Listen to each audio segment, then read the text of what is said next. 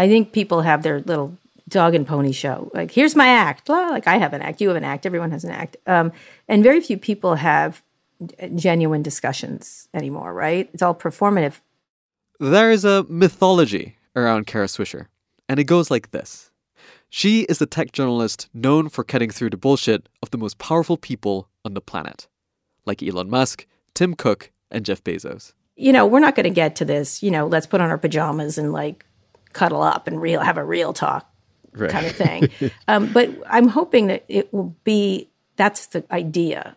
The idea is, all right, look, I know what you want to say here, but do you understand the price of what you're doing?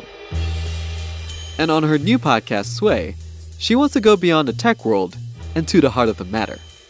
Who has power, and how do they use it? From LAist Studios, this is Servant of Pod. I'm Nick Kwa. This week, the power of Kara Swisher.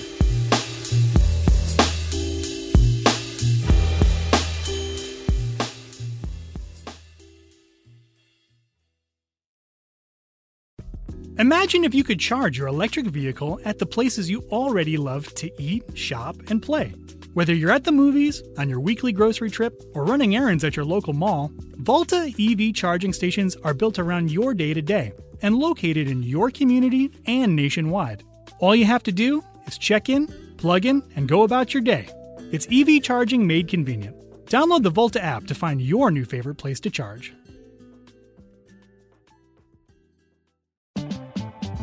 LAist has a new live event series with the James Beard Foundation. We Are Where We Eat will go behind the scenes of some of your favorite LA restaurants to find out how and why they do what they do. I'm Austin Cross. Join me for the first event where we'll explore how restaurants help make a neighborhood, and we'll all have something delicious to eat afterwards. It's May 22nd at the Crawford. Get your tickets now at laist.com/events. Kara Swisher is a journalism legend. She's been writing about the intersection of technology and business and its effect on our world since the 90s. And she's regarded as one of the most influential and important journalists in the business right now. She's also an experienced podcaster who's launched 2 successful shows, Recode Decode and Pivot with Scott Galloway. Now she's launching one with New York Times Opinion. This time, she's focusing on power, and she says the title, Sway, really showcases the vibe of the podcast. The idea of persuading, since it's for the opinion section, to sway someone is a nice, in this sort of twitchy, horrible partisan time we're in, swaying someone is actually a better way. It's like persuasion versus debating or forcing your opinion on people. And so I thought that was a nice connotation. There's another connotation of is bringing fresh voices or being fresh. And I like the idea of fresh. And it's got a wind feel. I don't know. It just... So tell me, what's the difference between... So what are you trying to do with Sway that's different from what you were doing with Recode Decode? The main thing that's different is that it will really do the gamut of everything, not just tech or business. I had started to move out of my concentric circles. I had done all the tech people, and then I did a lot of big business people because they were impacted by tech. But tech was always the formation of it. And then it moved out to, I did a lot of politics in the last year or 2 years, since maybe 3. And then started doing, I didn't really get to artists and some science, more science and stuff like that. And so I was moving outward already. And I think the New York Times, if you define it as power and what it is in this country, because that's really what's happening right now, it's shifts in power and who has it and how do you get it, how do you take it, I think really does sort of explain it. And it gives me permission to talk to just about anybody about that stuff. How do you define power? Well, it's interesting. I kind of define it in a different way than other people. I mean, there's obviously traditional power. Like you can look to like who holds the big jobs, whether it's in law enforcement or entertainment or science or things like that. You can define it by people who have ideas to me. And that's one thing I was doing on Recode Decode that I am going to be doing a ton more here. I think I had a lot of people before they became powerful. Like Stacey Abrams, I had very early when she was a state legislator. And I just was struck by her language. This was before she was mentioned as anything, really. Same thing with Shoshana Zuboff, who was a professor at Harvard. I had her on very early talking about surveillance capitalism. which was the topic of her book. And so I think they have power because they're starting to persuade people of new ideas. I also want to talk to people not in power and what's that's like and how they can get there. There's obviously these emerging movements that have been there forever, but are starting to gain different either political grounds or intellectual ideas. And then I want to talk to people who are in power and why they think they need to grasp onto it, right? Why they need to hold on to it. One of the reasons I loved covering the internet in its early days is that when I got to the Wall Street Journal, I had been covering it for the Washington Post and then wrote a book about AOL. I got there and there was a power structure. Media was the most important. Media moguls is who they interviewed, all the media moguls all the time. And I came in, I was like, this new medium is going to decimate everybody and it's going to flatten power, right? And spread it out. And I remember being greeted by people there like, oh, you're in the CB radio area, Kara. And I'm like, no, this is going to change. These people are going to be the most powerful people in the world. They're going to be the richest. They're going to be, and nobody agreed with me. And I thought that was like, I remember that, like how quickly industries can be decimated, in this case by a technology, and it's usually a technology. And that was always fascinating to me, but how quick it happened and how the collapse was so vast. And now we're in a societal collapse around politics and civility and information, really. Do you feel like there are fewer people with more power these days than like 10, 20 years ago? Oh, yeah. I mean, look at it. I mean, what I spend my life doing, yelling at Facebook, right? So, I mean, really. And I was early to that. I was like, wait a minute. Do you understand what they can do? Yeah, I do. I think it's really quite amazing that not just in terms of ability to reach citizenry, but having no accountability and vast sums of money and the coalescing of power around certain actually individuals in this case, much like back in the day when we had these giant monopolies that were then busted up by Teddy Roosevelt and others. I feel like companies like Facebook and Twitter, they were once, up and coming companies. And I get the idea that they still see themselves as underdogs. Well, you have to figure out are they just lying to themselves or what's going on in their mind? Oh, I'm still wearing my flip-flops and hoodies, so therefore I'm a regular guy. I remember talking to a lot of them, including Zuckerberg, and, he always tried to be regular guy, and I'm like, you're not a regular guy, you're a billionaire. Like, well, I can still be the same. I'm like, you can't. Like, you have enormous power over enormous people. I think one of the things I was always struck by among a lot of them is very few of them took the responsibility of the power they had. They pretended it was like, if you look at Zuckerberg's a good example, he uses terms like we and the community and together we will. And I was like, you run the whole thing and you control the whole thing and you made certain you did. So why is there a we going on here? Yeah. So I was always really struck by the inability to acknowledge their power and at the same time take responsibility for it. Because when you do that, you have to admit that you might have done things that were problematic, and they have. And then they aren't like regular people, right? Secretly behind the scenes, they have the hoodies are made of this cashmere that you can only get on the top slope of Peru, and the sneakers are perfectly crafted to their feet, and they're eating food that was grown by, small children and who were very well paid, by the way. You know what I mean? Like whatever, I'm teasing. But it's an unusual group of people who hold enormous and potentially rapacious power that pretends that they're benign. And that's always struck me as unusual. Well, let's flip this around a little bit. Who would you say is an example of an individual who appreciates that power difference? The power they have? Yeah. And the adults. The adults. Tim Cook understands his power.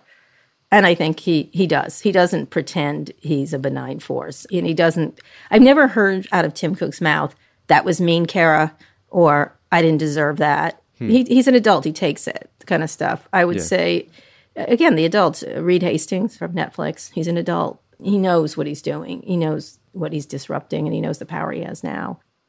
So what would you say is our way out of this moment we're in right now? Like with all these corporations holding this much power, I mean, short of government intervention, which I don't think is happening anytime soon.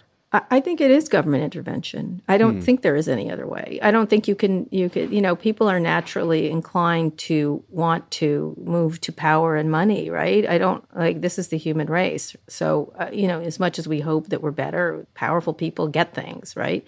So I think that if you're allowing unfettered power with no accountability, the only way to deal with it is the government of the people, whether you like your officials, They're elected compared to everybody else. And so, there's flawed but elected. And maybe the whole system's screwed and we should change that. But they are the closest thing we have to us, right? And our voices. I think taxing these people better, and not letting them decide what diseases or things like that we're going to solve. As a society, we should decide by elected officials and elected government regulators and the people they put in place. I think the government's the only way. I think that's historically, that's how all these companies have been brought to heal. And not down. I don't think they should be brought down. And they just have to be brought to heal. So they can't be shamed into better behavior, essentially, it feels like the current modality of activity now is public shaming. Well, I don't know about that. We can have a long debate. This cancel culture thing is not our biggest issue in our society right now, although a bunch of really privileged white people think it is. Here's what I think's happened is a lot of people have had a lot of shitty takes for a long time from positions of power. And then people say, hey, that's shitty. And they're like, you're attacking me. Too bad. Stop having shitty takes. Stop saying offensive things.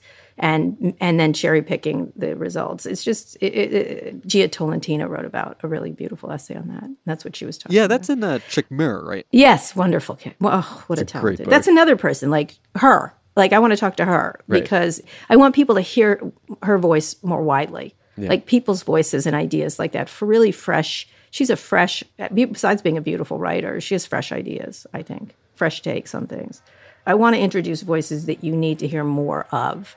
Right. At the same time as, doing talk to Gavin Newsom about the fires, talk to Nancy Pelosi about the election, talk to Elon Musk about neural nets and Battery Day. Those are all going to happen. Coming up, Elon Musk, Spalding Gray, Mark Zuckerberg, and Jesus. More in a minute.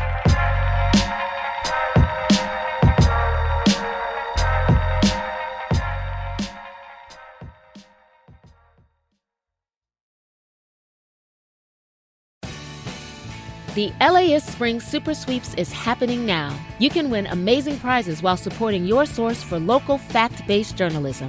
One lucky grand prize winner will get to choose a brand new Lexus or $25,000 in cash. Other prizes include an electric bike from Juice Bikes and $1,000 gas gift cards. Your donation of $60 gets you one entry to win, and the more you give, the more entries you get. Donate now at LAist.com/sweeps.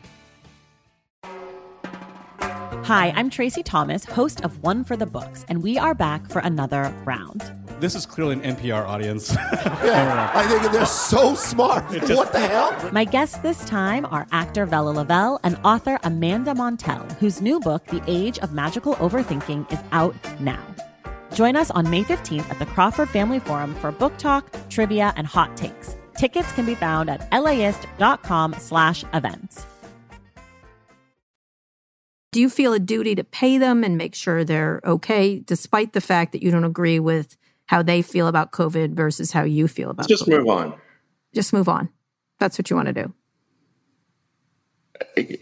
Cara, I do not want to get into a debate about COVID situation. Okay, all right, okay. I want to finish up talking about... You want to end the podcast now? We can do it. Okay, what do you say? No, we don't. I don't want to end it. I just want to understand where you've at. But I do. I feel like I understand where you are. Kara Swisher is known for her direct interview style. And she says that she can do this because of the power that she has. I think my power is, I know it sounds crazy, but going, huh? What did you just say? I'm sorry, that doesn't make any sense. I think I say what everyone's thinking a lot of the time. Like cutting the gaslight, essentially, is I'm willing to say, what? I'm sorry, that doesn't make any sense. And I think most reporters by nature, even though there seems to be reporters don't mean, I'm like, most of them are really polite, right? They don't ask that question. And then when they do, for example, when you see it out play in these White House sessions, they're asking reasonable questions. It's just that they're made to seem like those are rude. That's a nasty question. Trump always does that. That means it's a good question whenever he does that. Some are nasty questions, but so what? You're just trying to provoke an insight.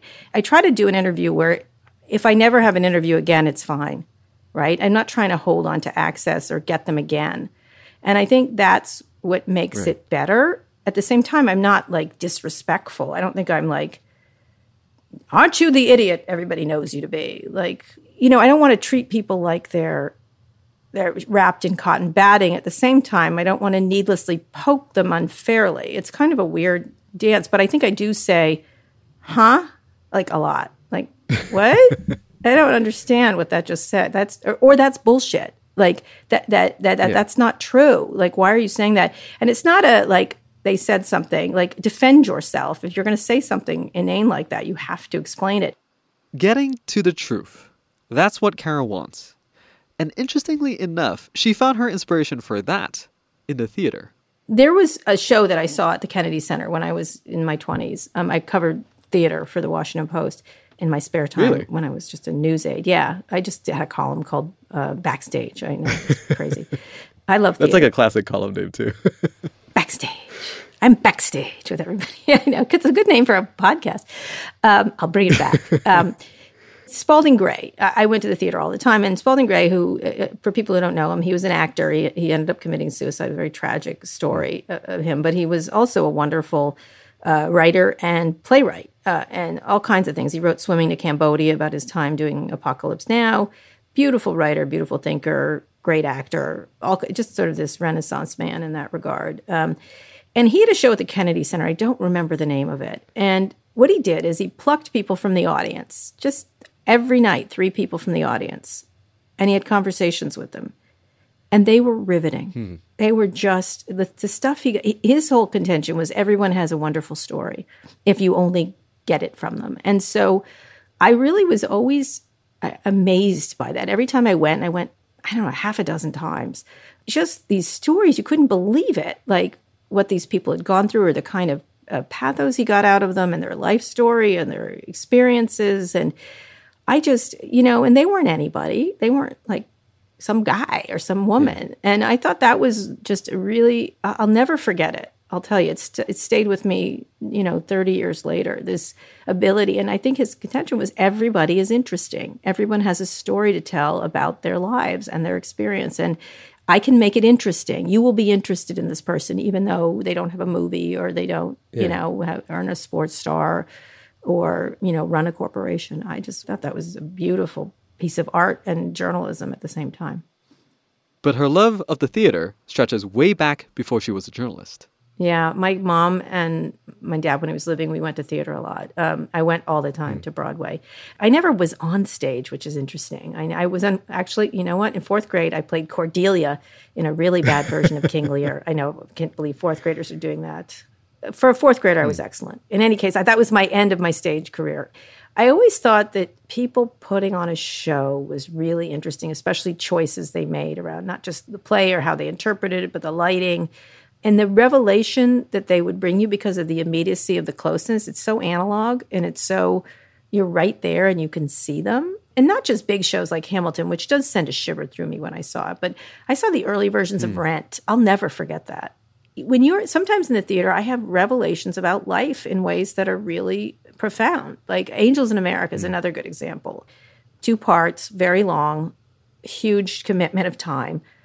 I went and saw that a dozen times because I thought it was beautifully written. It was about an issue that was important to me, which was AIDS and being gay. At that time period, it captured it. It had Roy Cohen in it, the person who we really should go back in time and find a way to throw into the ocean because he had such an impact on so many awful people.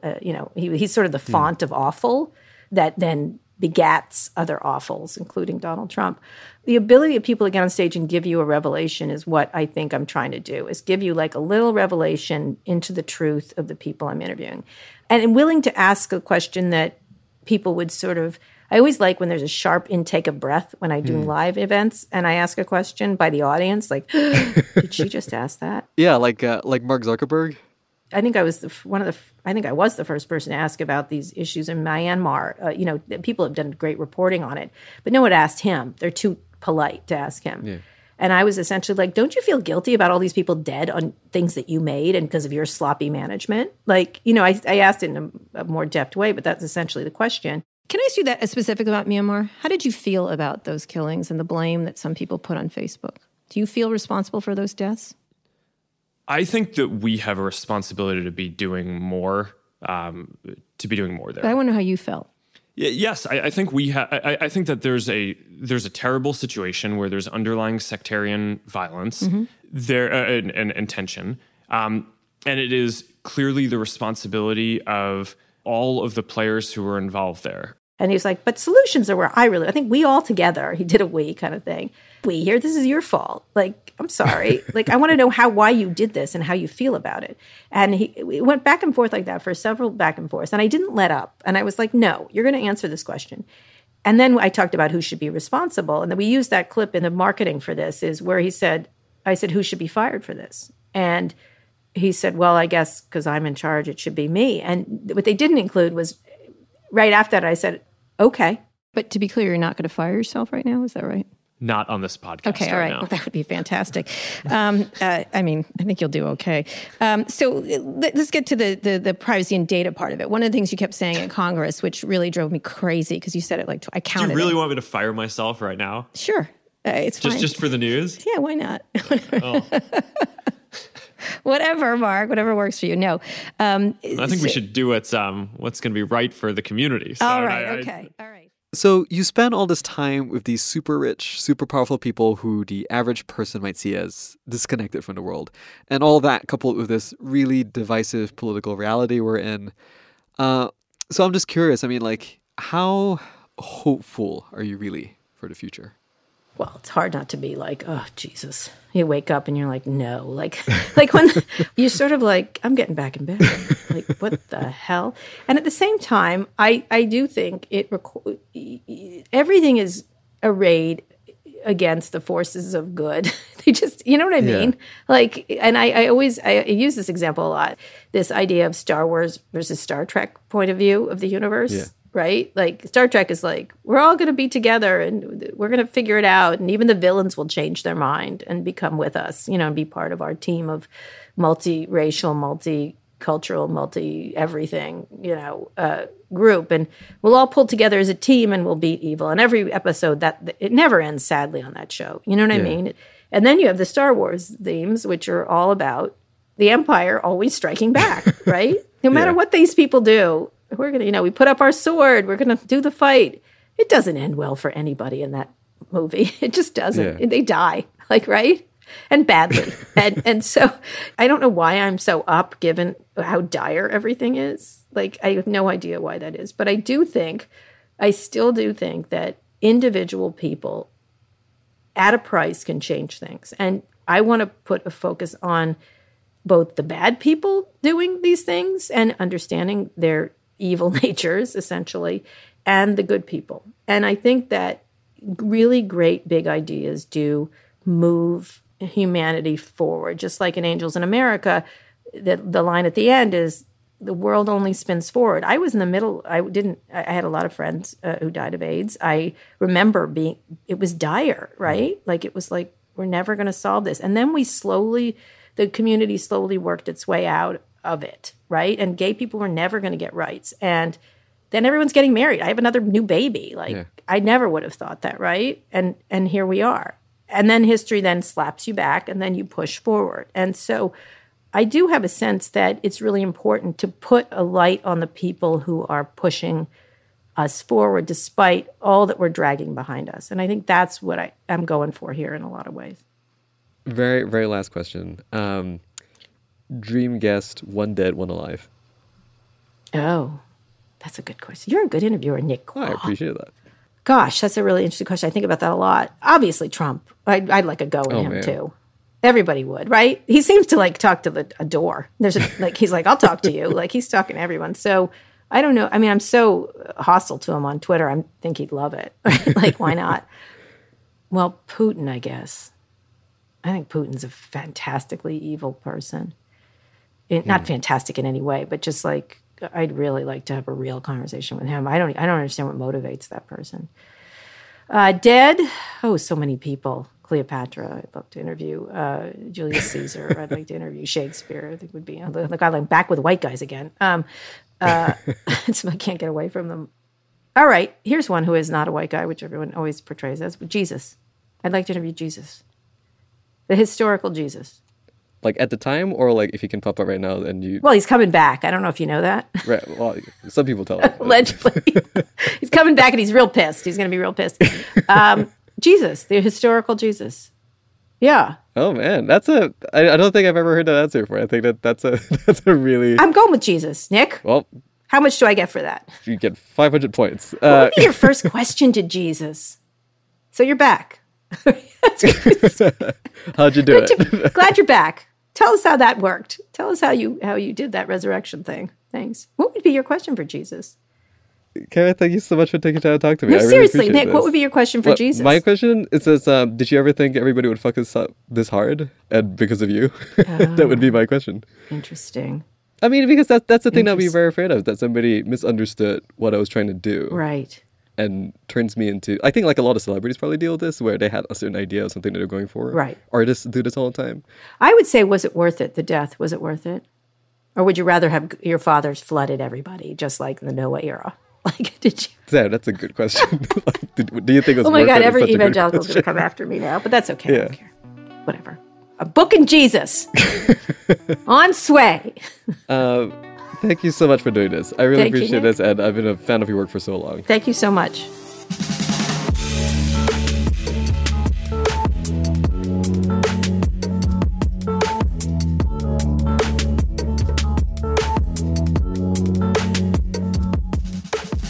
Servant of Pod is written and hosted by me, Nick Kwa. You can check out more episodes at alias.com/servantofpod. The show is produced by Andrea Zwahe, Jessica Alpert, and John Perotti at Rococo Punch. Web design by Andy Cheatwood and the digital and marketing teams at Southern California Public Radio. Logo and branding by Leo G. Thanks to the team at Alias Studios, including Christian Hayford, Taylor Kaufman, Christian Moeller, and Leo G.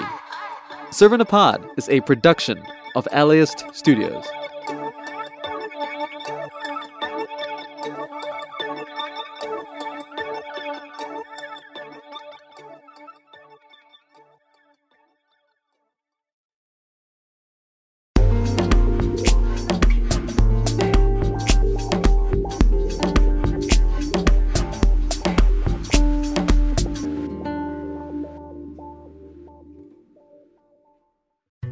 The Colorado River is running dry. Water may not reach millions of people. So if there's no water, there's no water for everybody. It's up to California's lead negotiator, a 28-year-old. This is a historic thing coming. And 6 other negotiators to find a solution. I want an agreement that lessens the pain for all of us, not just some of us. Listen to Imperfect Paradise, the Gen Z water deal maker, wherever you get podcasts.